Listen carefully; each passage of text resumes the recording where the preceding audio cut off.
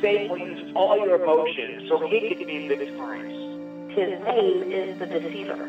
The pastors don't think these things are going on in their congregation. I believe that the devil does exist. Be a disciple and make disciples. And you don't do that by being a passive spectator. Confronting the devil with the overwhelming, almighty, omnipotent power of the Lord Jesus Christ. His power is absolute. He cannot be stopped. Welcome to Confronting the Devil, Fearless Dialogue. Here's your host, Kevin Collier. Welcome to the program. And for those of you who are listening to us on Praiser, we welcome you as well, and I hope you enjoy the program. Our guest today is James Duke, president of Act One Incorporated. But before we begin, as always, my wife Kristen will open with a prayer. This is from Johann Gerhard, Meditations on Divine Mercy, Prayer for Pastors and Hearers. O Jesus Christ, Son of the living God, our only mediator and redeemer, you have been exalted to the right hand of the Father. You send pastors and teachers of your word, Ephesians 4:11. There is no occupation of human life, no class of people, that is so subject to the hatred and plots of Satan as the ecclesiastical ministry of the word. Therefore protect the members of this ministry with a shield of grace, and furnish them with patience, so Satan cannot trap them. In Jesus' name, amen. Kristen, what did Martin Luther say is the most terrifying temptation, and does every Christian experience it? This is from What Luther Says, page 1346. In such a temptation, the heart too says, "It is true, God has hitherto given you a fine faith, but now he probably no longer wants to give it to you. This you have deserved because of this or that sin." And this is indeed the hardest and severest temptation and suffering with which God at times assails and trains his great saints. It is commonly called desertionem gratiae, when a man's heart feels as though God had deserted him with his grace and no longer wanted him. Wherever a man then turns, he sees nothing but wrath and terror. But not everyone suffers such severe temptation, nor does anyone understand it except him who has experienced it. Very strong spirits are needed to endure such blows. Kristen, what does Martin Luther suggest is the best way to elude the temptation of the devil? There is no better way by which a man can elude the temptations of Satan than by despising them. If you despise a barking dog as you are passing by, it will not only not bite, but will also stop barking. On the other hand, if you irritate the dog by striking it, there is danger that it will try to attack and mangle you. So the devil will never stop his temptations, but will be furthered in his efforts more and more if he sees that we do not despise them. Thank you, Kristen. My guest today is James Duke, an independent filmmaker with 20 years of experience in film, television, and video production. Mr. Duke also is the president of Act One Incorporated, that exists to create a community of Christian professionals for the entertainment industry who are committed to artistry, professionalism, meaning, and prayer. The objective is through their lives and work, they may be a witness to Christ and the truth to their fellow artists and the global culture. James, welcome to the program.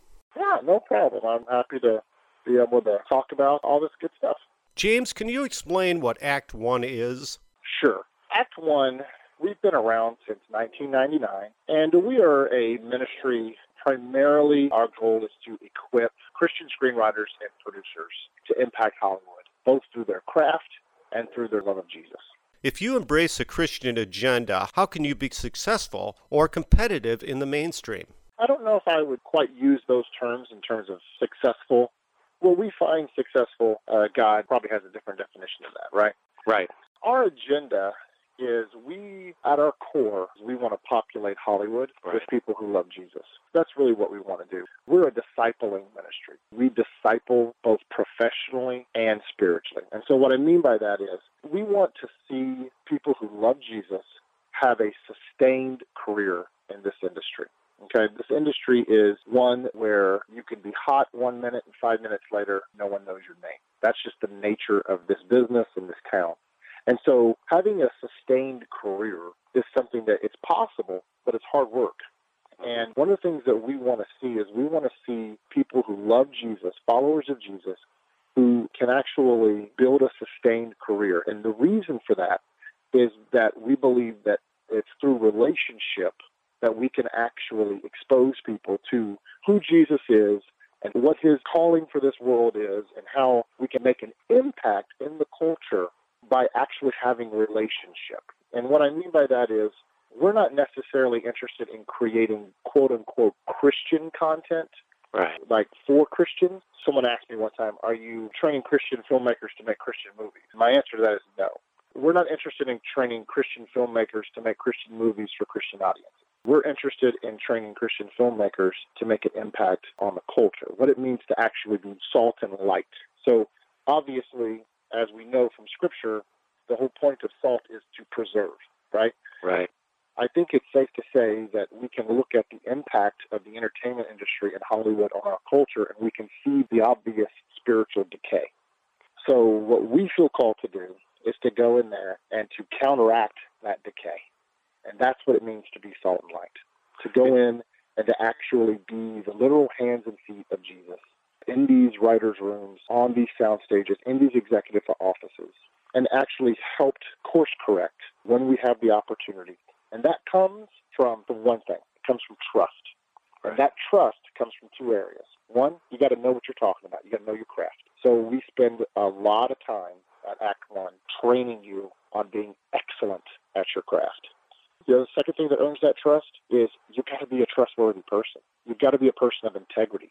You've got to be someone that's willing to actually be vulnerable and actually turn to you and say, hey, I'm having a hard time. I just had to check my kid into rehab, or my wife just left me, or the last movie that I just greenlit just bombed, and I think they're going to fire me. It's in those moments where people of Jesus, see, we've abdicated our responsibility in the past of being in the room when those kind of conversations happen.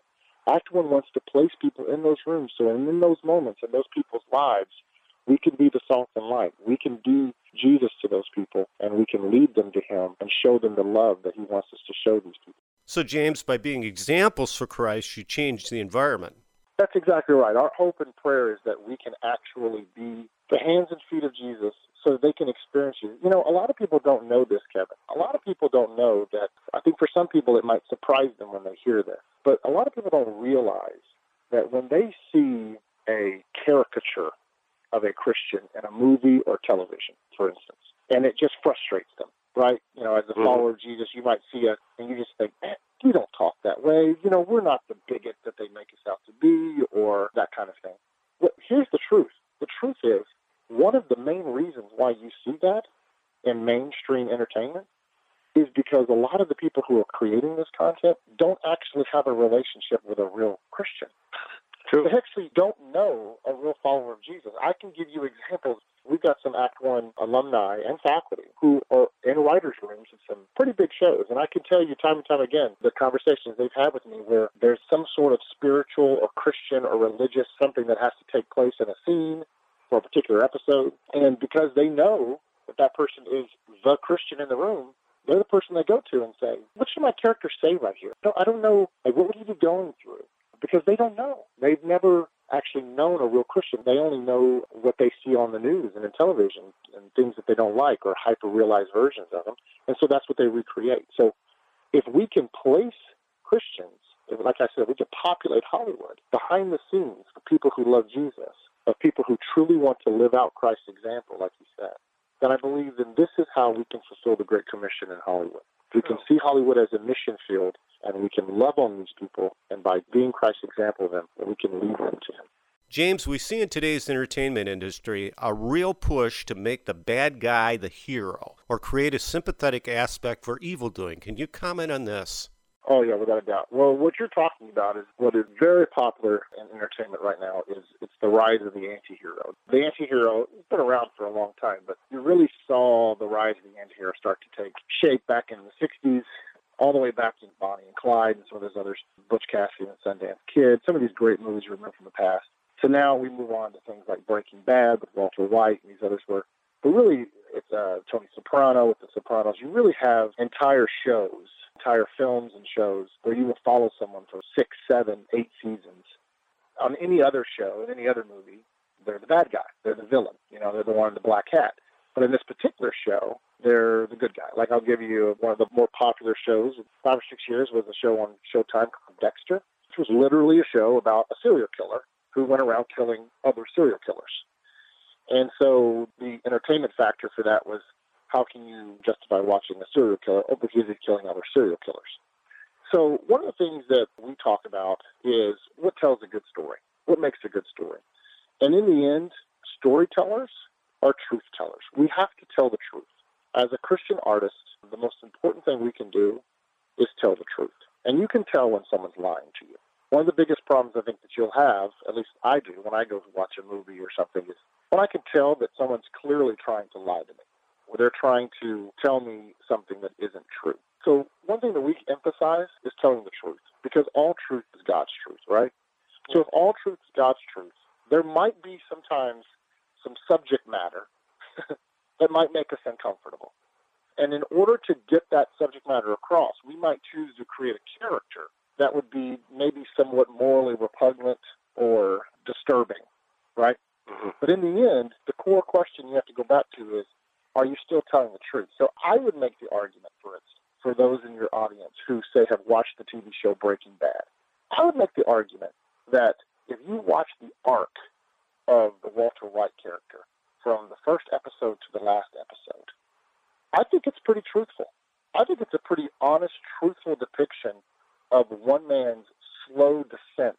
And also, I think you can actually look at Scripture in it, that the wages of sin is death. It's the times when that doesn't happen, those are the ones that I think we have to be mindful of. You got to be careful that you're not being deceived. But I would say sometimes the most powerful arguments for the Christian worldview can come across in the most morally repugnant characters and stories. James, when you're making a Christian television or movie project, how do you break the perception that when you expound Christian values, that it's a second-class effort? You know, you're not an authentic player, but one of those Christian things? It's a great question. I think that this is a bit of a $64,000 question for a lot of us. What you're seeing right now in the industry is the subculture, the evangelical Christian subculture, very akin to what they did with music after the Jesus movement, is they're creating a subgenre of film, which is the quote-unquote Christian film. And the Christian film is very different from what we would espouse for our students and alumni, what we're trying to teach them at Act One. Although I don't necessarily think that a Christian film is bad, as long as it's not a badly made film. It's one of those things where, at the core, you have to accept the fact that if I'm going to, say, for instance, I want to learn to play the guitar, you could pretty much go into almost any church in the country, and you could have somebody, just anybody, get up and play a guitar who has no training. And universally, everyone in that church would go, hey, kid, love your heart, but you should probably take some guitar lessons, because that was pretty awesome. That sounds like our church on a Sunday. Right? But when it comes to film, you put up a poorly made film, and what's said? Oh, praise God, we've got another fabulous track we can use to pass out to see people come to know Jesus. And there's no mention of, you know what, I appreciate your heart, I know what you're trying to do, but frankly, you need to go to film school. You need to go to Act One and learn how to tell a story. And this is the problem that we have. This Christian subculture, I often equate it, to be honest with you, to the Cain and Abel story. And I look at it and I say, you look at the story of Cain and Abel, and what do you have happen here? You have the story of Abel, who, when goes to offer a sacrifice to God, what does he offer? Abel offers his very best. Abel offers, his act of worship is to give God his very best. And how we know that is because it actually cost him something. Abel had to sacrifice for his worship for God. It cost him something. And this is what God saw as honorable. Well, what did Cain do? Cain's act of worship to God was not sacrificial. He did not offer God anything that cost him something. He just went through the motions, like just a form of religion. And in the end, God rejected that. And oftentimes, I look at the quote-unquote Christian film industry that's budding up, and I ask the question, you know, are we offering these films as an act of worship to God? Are we really sacrificing what it takes? Are we more Cain than Abel when it comes to our films and our storytelling? Should we actually risk spending years understanding what it takes to tell a compelling story? What it takes to actually film it cinematically in such a way that visually, you don't even need dialogue, visually, people can hear and understand profoundly what it is you're trying to communicate? Or do we just want a filmed version of a sermon? Which, by the way, if that's what you want, that's fine. But let's make sure we use distinctive language and call it what it is. If what you want is a filmed version of a sermon, then just say that. But to call it a film, just like that guitarist, you need to take guitar lessons. You need to learn what it means to put those chords together, and when people hear it, it sounds good to their ears. And this is something that as followers of Jesus, I think for far too long, we have said, hey, they have a good heart. They're just trying to do what God wants them to do, and, we shouldn't challenge them on that because, after all, it's for God. God will understand. Well, my question to you is this. Did God understand Cain? Yeah. Cain's response was, it's for God. He'll understand. It's not my 100%, but he'll understand because it's for him. And I don't think that was his response to Cain. And I don't believe it's his response to us. Political correctness plays a lot into this. It seems as though Christians often give other Christians a pass on mediocrity. That's right. That's right. And where in Scripture do you ever see that? Right? Yeah. And unfortunately, let's be specific, shall we? In American evangelical Christianity, mediocrity has actually become the standard. Not only have we allowed people to define us that way, particularly when it comes to the arts, but even in other aspects, but we actually embrace it. It seems to me for the longest time, Christian entertainment was controlled by a bunch of no-talent, mediocre opportunists that couldn't make it in the mainstream. Well, I think that there's some truth to that. I don't know in terms of control. I don't really know if anyone has really ever had any control. I would say the individuals who maybe have had the greater access to the audience, unfortunately. But I would say to you, let's stop celebrating mediocrity.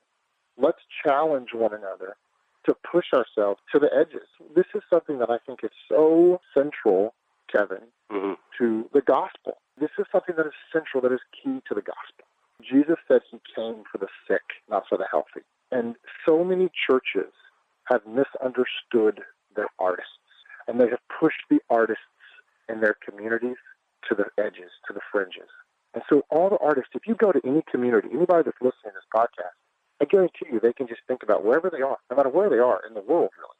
Think about your artists and think about where they hang out. They're always on the fringes. They're always on the outside. Because generally speaking, the church has not known what to do with them. And so we've pushed them to the sides and to the edges. And I want you to know, Jesus didn't come just for the people in the center. He came for the people on the fringes. He came for the people on the edges. And if we want to really make a difference when it comes to the artist's heart, to impact the artist, we have to learn to get comfortable with living on the edges with these people. We have to go to where they are. And we have to help them understand that they are welcome, that they are welcome into our communities, and that their unique giftings as artists and as storytellers have a place in the church with a big C. We should be like a pebble thrown into a pond. It ripples out and touches others. That's how you change the environment, correct? Absolutely. How has Act One changed Hollywood? Are you seeing real change, James? That's a great question. I can honestly say to you that we really are seeing just some tremendous progress. Like I said, we've been around for 17 years. I'm a product of the program myself. I'm a graduate of the third-year screenwriting program back in 2001. We've got over 800-plus alumni now at this point, and it's pretty beautiful, the kind of stories that we get back. Whether it's alumni, some of our faculty, many of our faculty are former alumni or former students who have now since become alumni. And what you're seeing is this idea of populating Hollywood really just take off. I was actually just on the phone with someone before this conversation who is a dear friend. He actually was someone who taught one of the classes when I first came out, when I first was in it. And he's now running this dynamic program for undergrads in San Diego and doing a fabulous job with the film program down there. What's so powerful is when Act One started back in 1999, we were pretty much the only ones. We were pretty much the only training program for Christian screenwriters is what it started out for, and then a couple of years later we added producing and executive training. And since then, now 17 years later, what you're seeing just so many ministries and Christian colleges and churches really have caught on. And a lot of it has been our alumni going out and helping kind of launch this, kind of spreading the word.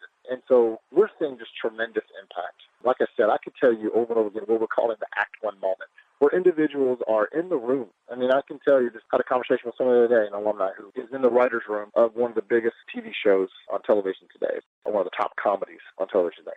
And he was telling me a story about how there was a conversation about something that would have probably ended up being pretty blasphemous. They were pitching her out for a joke.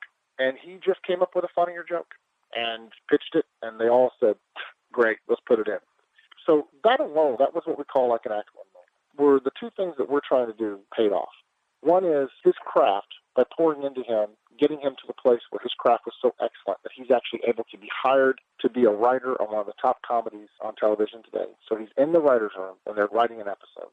And then also to have the spiritual fortitude and discernment that when something is being said that could potentially not proclaim Jesus or lead to some form of blasphemy, right, he's able to come up with a better idea. And by the way, that's what wins for the most part in this town. The truth is, you're going to find people that are antagonistic to faith and Christianity in this town, but they're in the minority. The majority of the people are actually pretty good capitalists when it comes to ideas. And they just want to know what the best idea is and what the best joke is. The Wizard of Oz isn't really as big as he is. It's all perception. Yeah, there are certainly those that are antagonistic, but they're in the minority. The majority of people here are actually open to spiritual conversation and are open to what's the better idea. What is the better story idea? Because we're all storytellers. We all want to just tell the best story. And so in that moment, he's actually able to replace a potentially blasphemous joke with an even funnier joke that isn't blasphemous. And that, at its core, is what Act 1 is all about. And those little things add up quickly, don't they? I believe so. That's a good word from you. I think in the end, what are we responsible for? See, I'm not responsible for changing the world. That's Jesus' job. I'm responsible for loving on people. I'm responsible for representing Christ. And so the Holy Spirit does all the heavy lifting, doesn't he, Kevin? He does all the heavy lifting. He does. We're just supposed to be these broken, empty vessels that are made available for Christ to do his work so that his kingdom can be advanced. And so, absolutely, every small moment is a significantly eternal moment when we're talking about Jesus. Like when Kirk Cameron came out as a Christian, he was branded a Christian actor. Lately, I've seen where actors who are Christian in Hollywood are not just appearing in Christian films, but in mainstream productions. Some of these actors get criticized for taking mainstream work. Yep, that's right. And you have to understand, too, a lot of people don't understand actors, God bless them, they're hired gunmen. Yeah. You know, that's one of the reasons why Act 1, that's why for 17 years we focused on the screenwriters and the producers. We focused on the content makers. A lot of people want to get down on these actors. Well, realize that they're hired gunmen. They're not allowed to come in and change the line, okay? So if you want them to be able to work and represent Jesus, you got to be okay with every once in a while them picking some films and some projects that you might not necessarily want to watch. They got to feed their family too. But part of the thing is they can come in and they can give feedback on things. They're hired guns. They're coming in to be told, hey, do this, act this way, say it this way. And they come in and they're very talented. They get more and more opportunities to do that, and they're able to gain influence. But never mistake those who are more financially blessed with those who are more spiritually influential. Because the truth is, these actors, they get paid a lot more, but they'll actually have a lot less to say about these projects than people realize. And so that's one of the things that I'm always trying to encourage people. It's like, imagine yelling at that poor guy on the assembly line because the way the car was designed was faulty. It's not his fault. He's on the assembly line. He's just the one putting the one spark plug in. Go back to the designer and yell at him at that faulty design. And so that's where we want to impact Hollywood. We want to impact Hollywood. We're seeing movement in this area as well. We're seeing movement with the content creators. We're seeing movement with people who are telling deeply important films in terms that grapple with the human condition, of what it means to fully understand what it means to be a human and to grapple with what it means to see the world through a biblical worldview. We almost have to see it as reintroducing the narrative. Christians have been so used to being comfortable as being the majority. We have to move past this mindset into a post-Christian worldview or a post-Christian thought of, okay, we have to reintroduce the Judeo-Christian worldview. We have to reintroduce these redemptive themes because a lot of the people, they actually no longer know them. We need to start reintroducing them. And those are the kind of films and those are the kind of projects that we should be supporting. James, little by little, you're rebuilding the foundation. Yes, sir. God willing. James, I want to thank you personally for making a difference in Hollywood. It's time to change what our families are seeing in theaters and on TV. Well, thank you, Kevin. And I can say, I'm a father of a 6-year-old and a 4-year-old. And I know what it's like to have my son sitting on one side of me and my daughter sitting on the other on the couch, and to be flipping through the channels as quickly as I can so that they can't see some of the things or hear some of the things that are on there. And I am today, just like your listeners, wondering, oh my goodness, will I ever be able to find something that I can land on that won't negatively impact my kids in some way or go against what I'm trying to teach them? And that's just the commercials. Yeah, that's right. That's right. And that's right. And that's just the commercials on the NBA playoffs. But I want your audience to know that they're not alone, that there's individuals like me and so many others that they don't even know. People who love Jesus, people who have spent their lives trying to follow Jesus and worship him in spirit and in truth, who are here in this town, who see this town as our calling, as our mission field. These are our people group and our tribe that we are trying to share the love of Jesus with. And man, oh man, could we use some prayer. Man, oh man, could we use some prayer and support. I covet your audience's prayers and support. Please, if any of them are so inclined to financially support us, they can go to act1program.com and help us out. And most importantly, just pray for us. Pray for the Christians in Hollywood. There is a remnant here. God always has his remnant, doesn't he, Kevin? He always has his remnant. I want your audience to know there is a remnant here that is fighting to proclaim the name of Jesus, fighting for your children, fighting for the influence that we can have on this culture. And we would covet your prayers. And just thanks for the opportunity to get the word out on your podcast.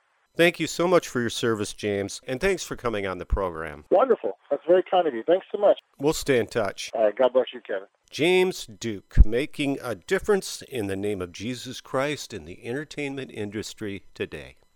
And now a brief announcement. I am hosting a new podcast titled Street Salvation, which you can find on our Confronting the Devil Spreaker channel, YouTube channel, Vimeo channel, GodTube channel, and on Praiser, of course. The program takes a look at open-air ministries and street evangelists. In the debut episode of Street Salvation, I speak with evangelist John McLone. Here's a preview. Jesus said, "You will be hated by all for my name's sake." I'll ask your listeners, is your faith walk one that creates animosity with the lost sinners? Are they animus towards you and towards the Savior when you just simply tell them the plain things that the Bible teaches? I just want people to know what the Bible says. And unfortunately, most churches don't teach everything. They teach the love, and it's really about authority. Who's your authority in your life? Is it you or is it Jesus? That's Street Salvation. You can also go online to find out more about it at streetsalvationpodcast.blogspot.com. And now, Kristen, can you close out our program with a prayer? This is also from Gerhard's Meditations on Divine Mercy, Prayers for Pastor and Hearers. May they hear attentively, may they hear carefully, may they hear fruitfully. Otherwise the word that is preached to them, because it has not been mixed with faith, will judge them on the last day. John 12:48. Show forth the express promise of your grace. Your word will not return to you void. Isaiah 55:11. Grant that the labor of the one who plants and the one who waters may be blessed. 1 Corinthians 3:7. Bind together the hearts of pastors and hearers in the closest bond of love, so they contend together for one another in prayer and encourage one another through their care. In Jesus' name, amen. Thank you, Kristen. Coming up for our entire program next time, Archbishop Ron Feil, founder of the Order of Exorcists based in Ontario, California. Here's a preview. Because Satan has all these new devices that man has created to put them in better touch in regards to information, I believe that the satanic or demonic forces are using our technology against us. And they are communicating their message through certain websites that we look up and search for. And as a result, the formulation of the intake information that we receive can be very much influenced by Satan himself. That's our next program. Don't miss it. And that wraps it up for this program. I want to thank my wife, Kristen Collier, for prayer and scripture, and our announcer, Steve Matheson. And thank you for your prayers as we continue to pray for you. And until next time, remember, do not let fear paralyze your faith. Amen. This has been Confronting the Devil with your host, Kevin Collier. Visit online at confrontingthedevil.blogspot.com. Thank you.